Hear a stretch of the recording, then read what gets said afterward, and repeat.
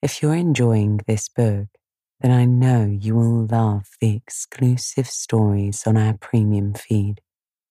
Follow the link in the show notes to try it free for 7 days and dive into more of your favorite sleepy stories. Good evening, and welcome to the Sleepy Bookshelf, where we put down our worries from the day and pick up a good book. I'm Elizabeth, your host, and I'm so glad you are here with me. Tonight we'll be continuing with The Wonderful Wizard of Oz. But before that, I'll give you some time to settle down for the night.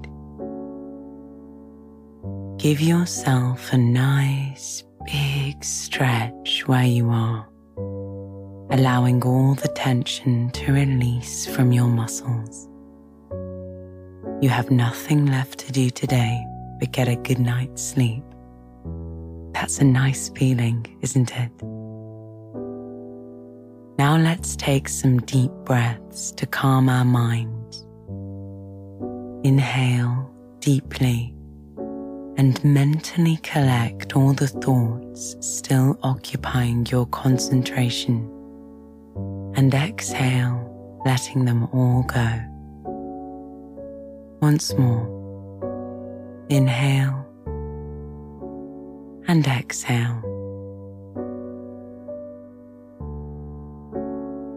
Last time we met, Dorothy and her friends were making their way east to the Emerald City. Dorothy used the golden cap she had taken from the castle to call upon the winged monkeys. When the band of winged monkeys arrived, they agreed to carry the travelers to the Emerald City. The whole city was overjoyed at the news of the death of the Wicked Witch of the West. But there was no news from the Great Wizard for many days. When they demanded to see him, he relented, and the lion roared at the wizard, thinking he could frighten him into keeping his promises. Toto was so frightened, he ran into a screen in the corner of the throne room, knocking it over and revealing a little old man. The little old man claimed to be the great Oz himself, no more a wizard than anyone else. He explained that he had come to this strange land from Nebraska in a hot air balloon, and when he had landed, everyone thought he was magic. He had kept up the deception for many long years and had never been found out. Though he couldn't grant the travelers their wishes directly, he could help them in some way, he thought. And so he asked for a little time and for the friends to visit him again tomorrow.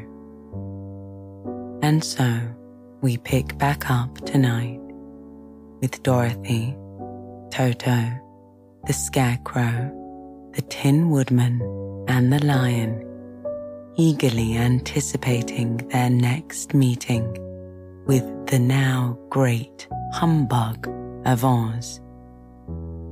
So get comfortable and focus on the sound of my voice as I turn to the next page of The Wonderful Wizard of Oz.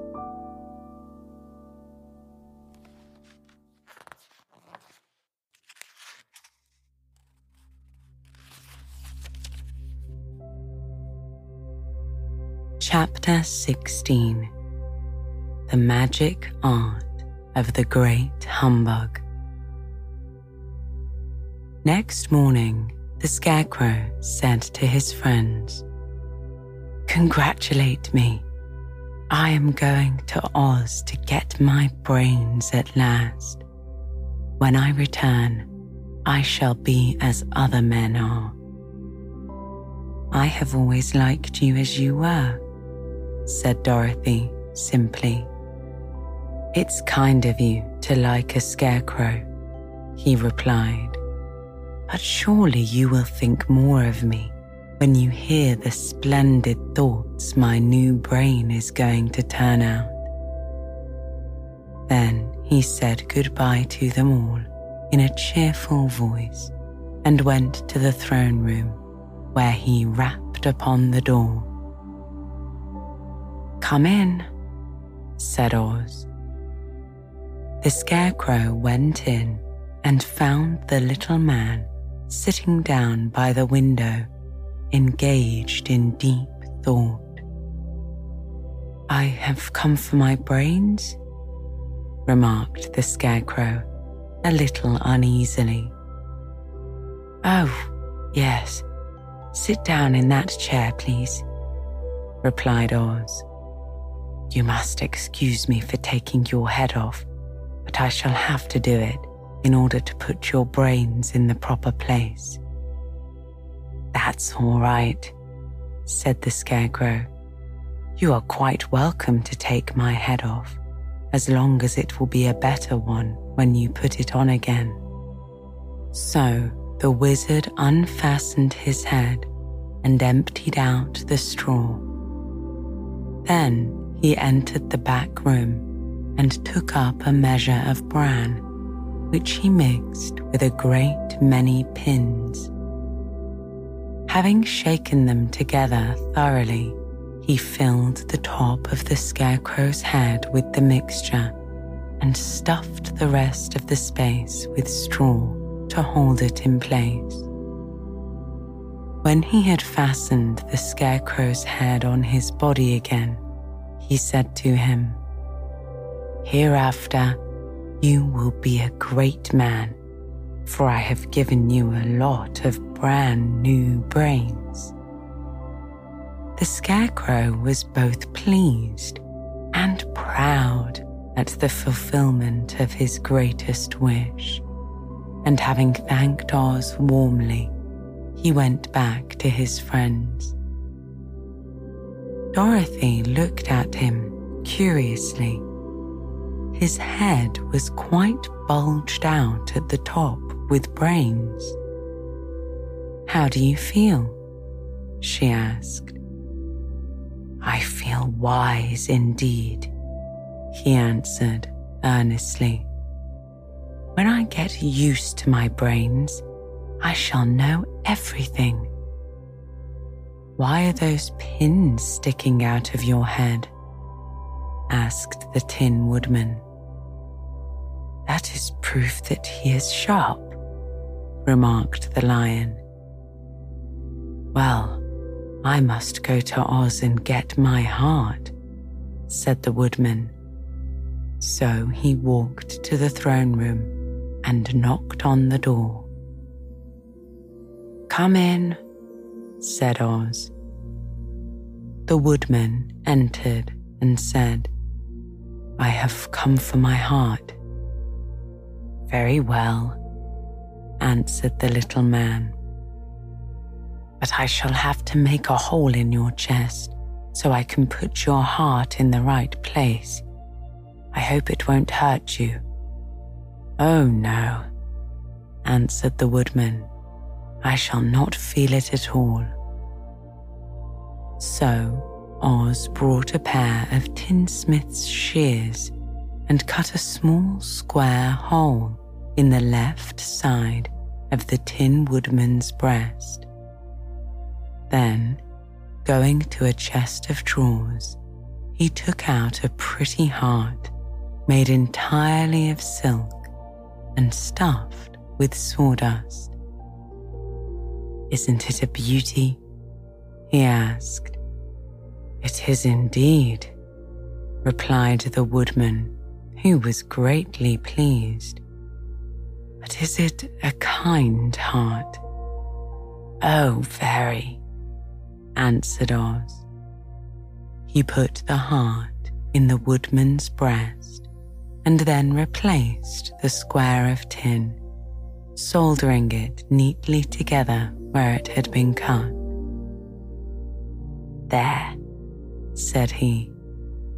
"Now you have a heart that any man might be proud of. I'm sorry I had to put a patch on your chest, but it really couldn't be helped." "Never mind the patch," said the happy woodman. "I am very grateful to you and shall never forget your kindness." "Don't speak of it," replied Oz. Then the Tin Woodman went back to his friends, who wished him every joy on account of his good fortune. The Lion now walked to the throne room and knocked at the door. "Come in," said Oz. "I have come for my courage," announced the Lion, entering the room. "Very well," answered the little man. "I will get it for you." He went to a cupboard and, reaching up to a high shelf, took down a square green bottle, the contents of which he poured into a green gold dish, beautifully carved. Placing this before the Cowardly Lion, who sniffed at it as if he did not like it, the wizard said, "Drink." "What is it?" asked the Lion. "Well," answered Oz, "if it were inside of you, it would be courage.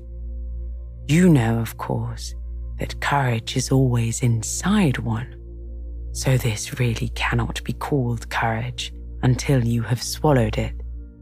Therefore, I advise you to drink it as soon as possible."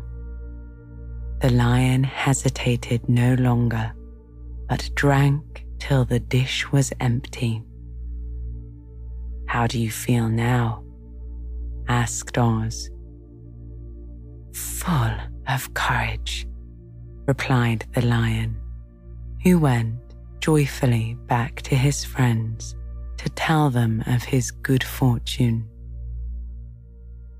Oz, left to himself, smiled to think of his success in giving the Scarecrow and the Tin Woodman and the Lion exactly what they thought they wanted.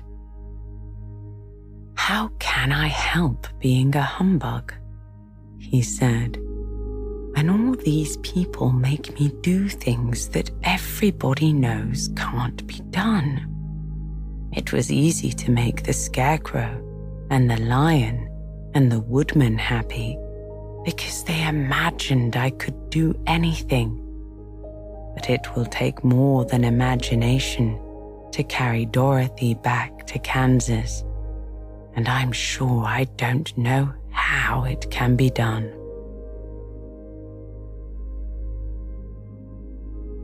Chapter 17. How the Balloon Was Launched. For 3 days, Dorothy heard nothing from Oz. These were sad days for the little girl, although her friends were all quite happy and contented.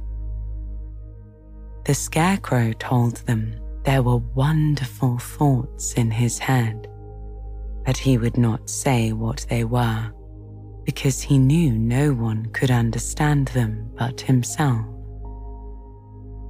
When the Tin Woodman walked about, he felt his heart rattling around in his breast, and he told Dorothy he had discovered it to be a kinder and more tender heart than the one he had owned when he was made of flesh.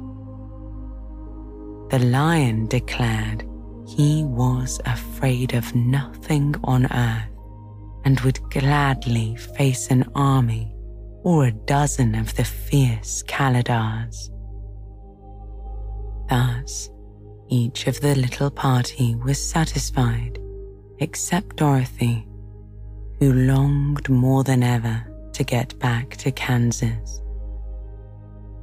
On the fourth day, to her great joy, Oz sent for her, and when she entered the throne room, he greeted her pleasantly. "Sit down, my dear. I think I have found the way to get you out of this country." "And back to Kansas?" she asked eagerly. "Well, I'm not sure about Kansas," said Oz, "for I haven't the faintest notion which way it lies. But the first thing to do is to cross the desert, and then it should be easy to find your way home." "How can I cross the desert?" she inquired. "Well, I'll tell you what I think," said the little man. "You see, when I came to this country, it was in a balloon. You also came through the air, being carried by a cyclone. So I believe the best way to get across the desert will be through the air. Now it is quite beyond my powers to make a cyclone, but I've been thinking the matter over, and I believe I can make a balloon." "How?" asked Dorothy. "A balloon," said Oz, "is made of silk, which is coated with glue to keep the gas in it. I have plenty of silk in the palace, so it will be no trouble to make the balloon. But in all this country, there is no gas to fill the balloon with to make it float." "If it won't float," remarked Dorothy, "it will be of no use to us." "True," answered Oz. "But there is another way to make it float, which is to fill it with hot air. Hot air isn't as good as gas, for if the air should get cold, the balloon would come down in the desert, and we should be lost." "We?" asked the girl. "Are you going with me?" "Yes, of course," replied Oz. "I am tired of being such a humbug. If I should go out of this palace, my people would soon discover I am not a wizard, and then they would be vexed with me for having deceived them. So I have to stay shut up in these rooms all day, and it gets tiresome. I'd much rather go back to Kansas with you and be in a circus again."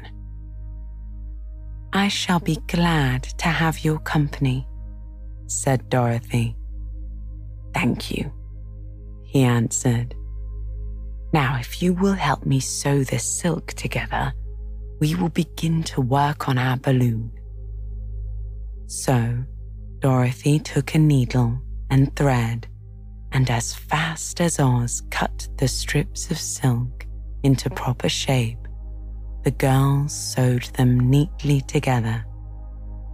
First, there was a strip of light green silk, then a strip of dark green, and then a strip of emerald green, for Oz had a fancy to make the balloon in different shades of the color about them.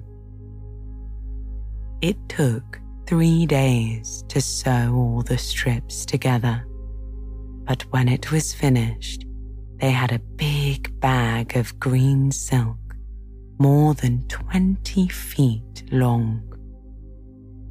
Then Oz painted it on the inside with a coat of thin glue to make it airtight, after which he announced that the balloon was ready.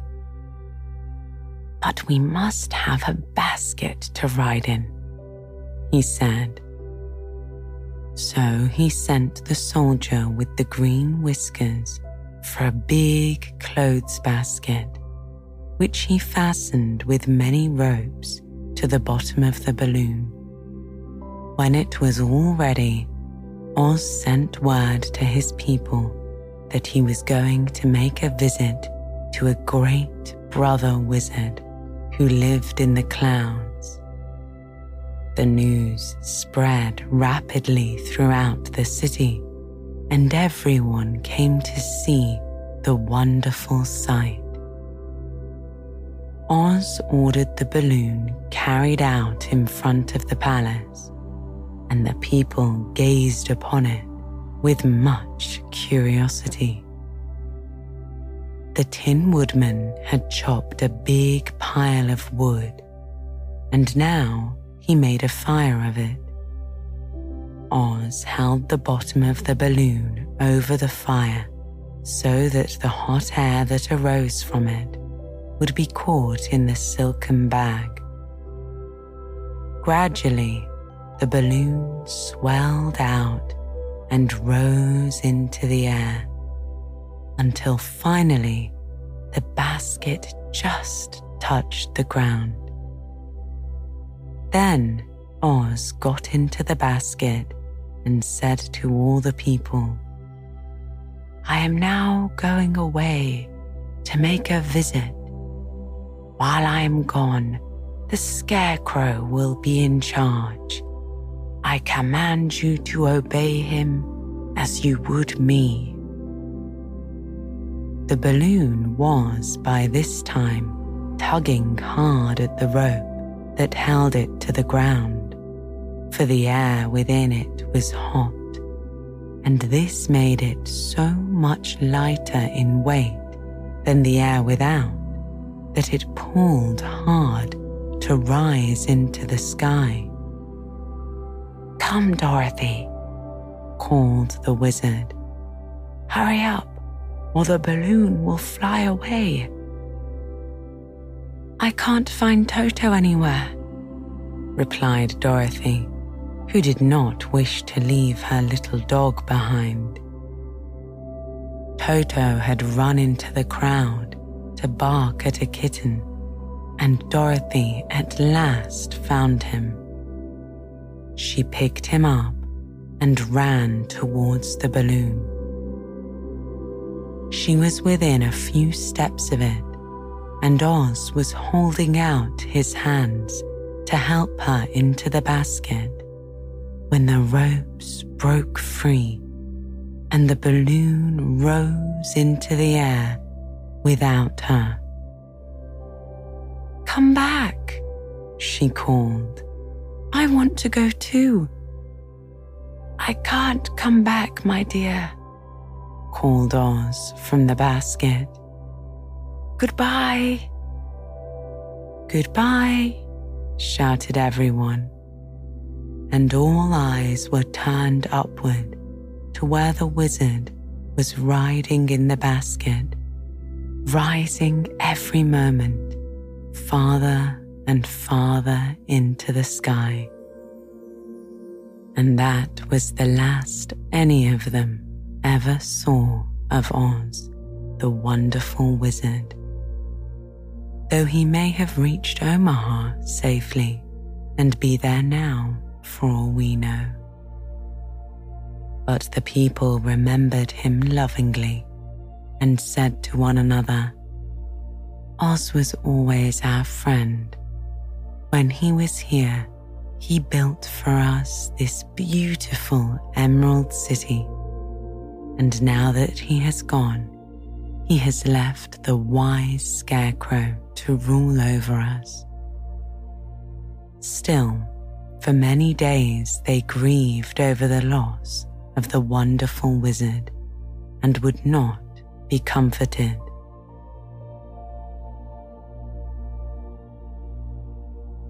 Chapter 18. Away to the South. Dorothy wept bitterly at the passing of her hope to get home to Kansas again. But when she thought it all over, she was glad she had not gone up in a balloon, and she also felt sorry at losing Oz and so did her companions. The Tin Woodman came to her and said, "Truly, I should be ungrateful if I failed to mourn for the man who gave me my lovely heart. I should like to cry a little because Oz is gone. If you will kindly wipe away my tears so that I shall not rust." "With pleasure," she answered, and brought a towel at once. Then the Tin Woodman wept for several minutes, and she watched the tears carefully and wiped them away with a towel.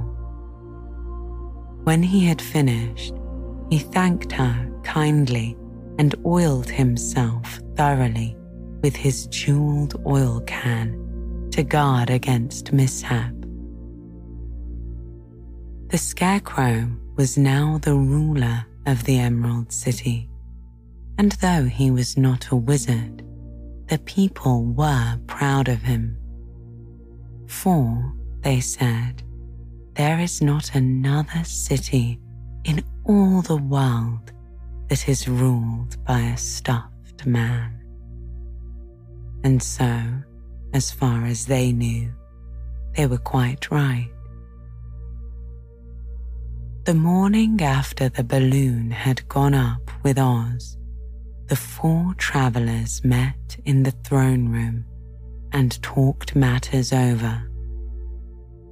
The Scarecrow sat in the big throne, and the others stood respectfully before him.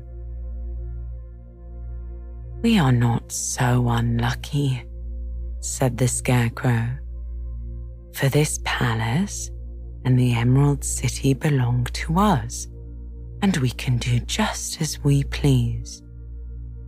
When I remember that a short time ago I was up on a pole in a farmer's cornfield, and that now I am the ruler of this beautiful city, I'm quite satisfied with my lot." "I also," said the Tin Woodman, "am well pleased with my new heart, and really, that was the only thing I wished for in all the world.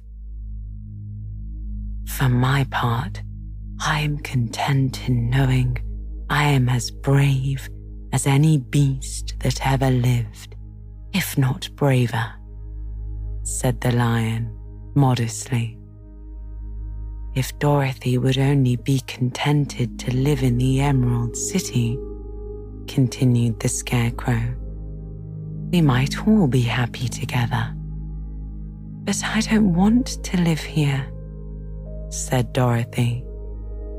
"I want to go to Kansas and live with Aunt Em and Uncle Henry." "Well then, what can be done?"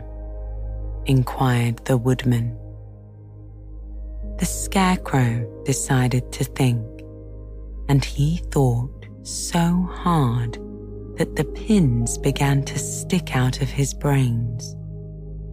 Finally, he said, "Why not call the winged monkeys and ask them to carry you over the desert?" "I never thought of that," said Dorothy joyfully. "It's just the thing. I'll go at once for the golden cap." When she brought it into the throne room, she spoke the magic words, and soon the band of winged monkeys flew in through the open window and stood beside her. "This is the second time you have called us," said the Monkey King, bowing before the little girl. "What do you wish?" "I want you to fly with me to Kansas," said Dorothy. But the Monkey King shook his head. "That cannot be done," he said. "We belong to this country alone, and cannot leave it. There has never been a winged monkey in Kansas yet, and I suppose there never will be, for they don't belong there. We shall be glad to serve you in any way in our power, but we cannot cross the desert. Goodbye." And with another bow, the Monkey King spread his wings and flew away through the window, followed by all his band. Dorothy was ready to cry with disappointment. "I have wasted the charm of the golden cap to no purpose," she said, "for the winged monkeys cannot help me." "It is certainly too bad," said the tender-hearted woodman. The Scarecrow was thinking again. "Let us call in the soldier with the green whiskers," he said, "and ask his advice."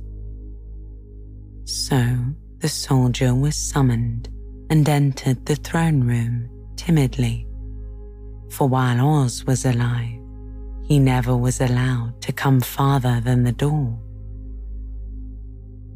"This little girl," said the Scarecrow to the soldier, "wishes to cross the desert. How can she do so?"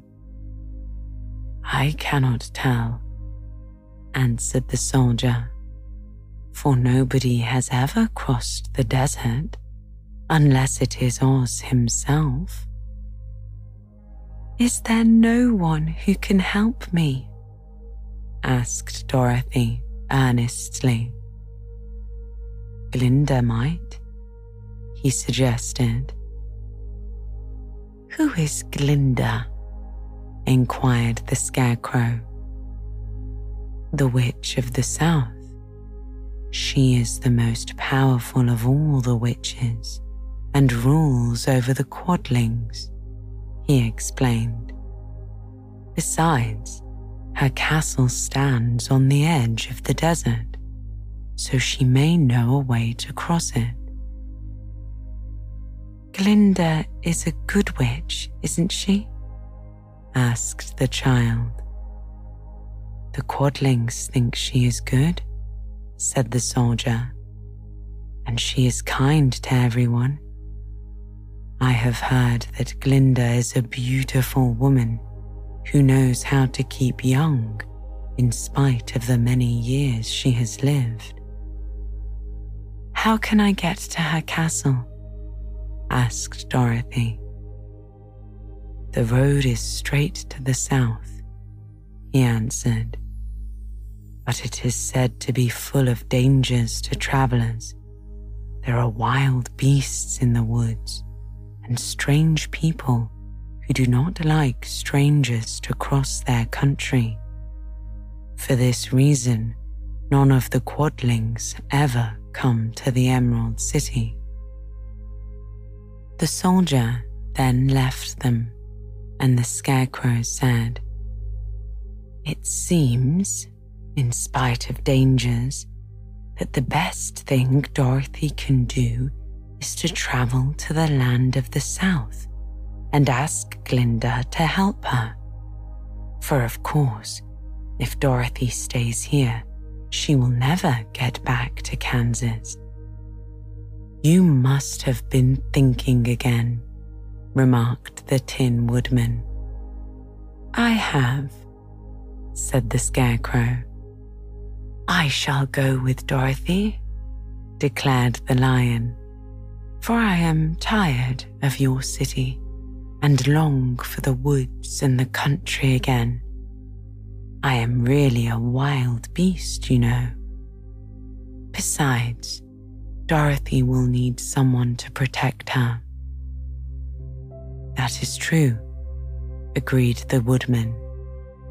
"My axe may be of service to her, so I will also go with her to the land of the South." "When shall we start?" asked the Scarecrow. "Are you going?" they asked in surprise. "Certainly," he said. "If it wasn't for Dorothy, I should never have had brains. She lifted me from the pole in the cornfield and brought me to the Emerald City.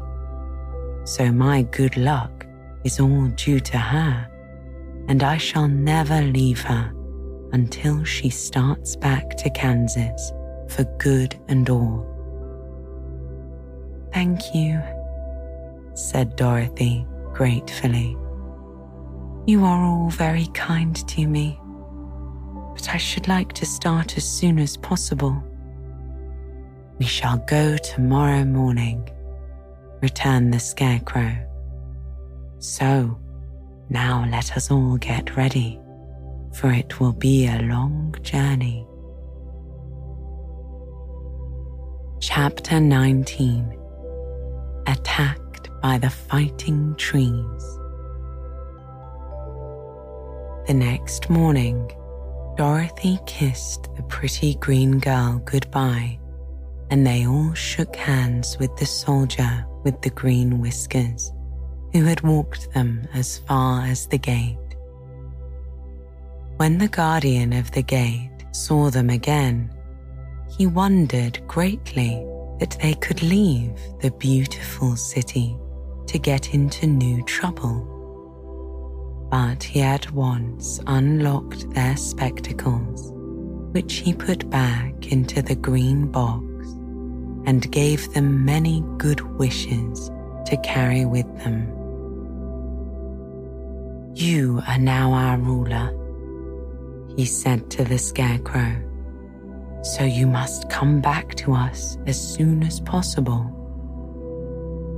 "I certainly shall, if I am able," the Scarecrow replied, "but I must help Dorothy to get home first."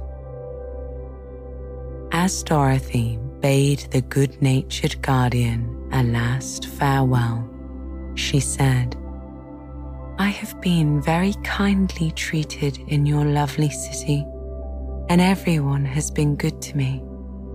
I cannot tell you how grateful I am." "Don't try, my dear," he answered. "We should like to keep you with us, but if it is your wish to return to Kansas, I hope you will find a way."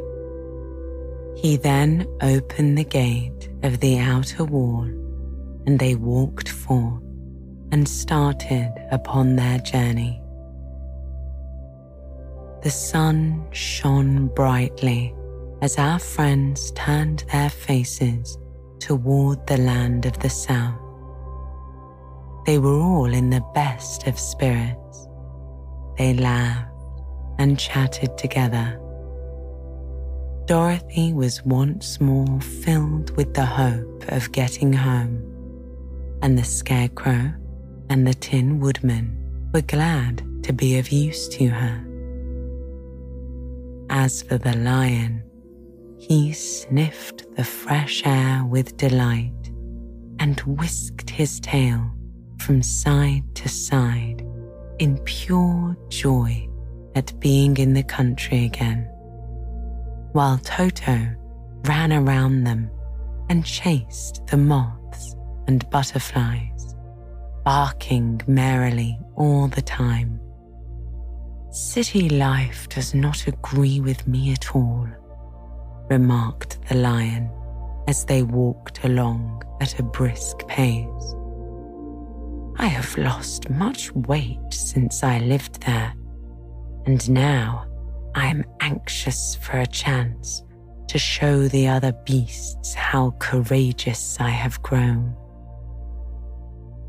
They now turned and took a last look at the Emerald City.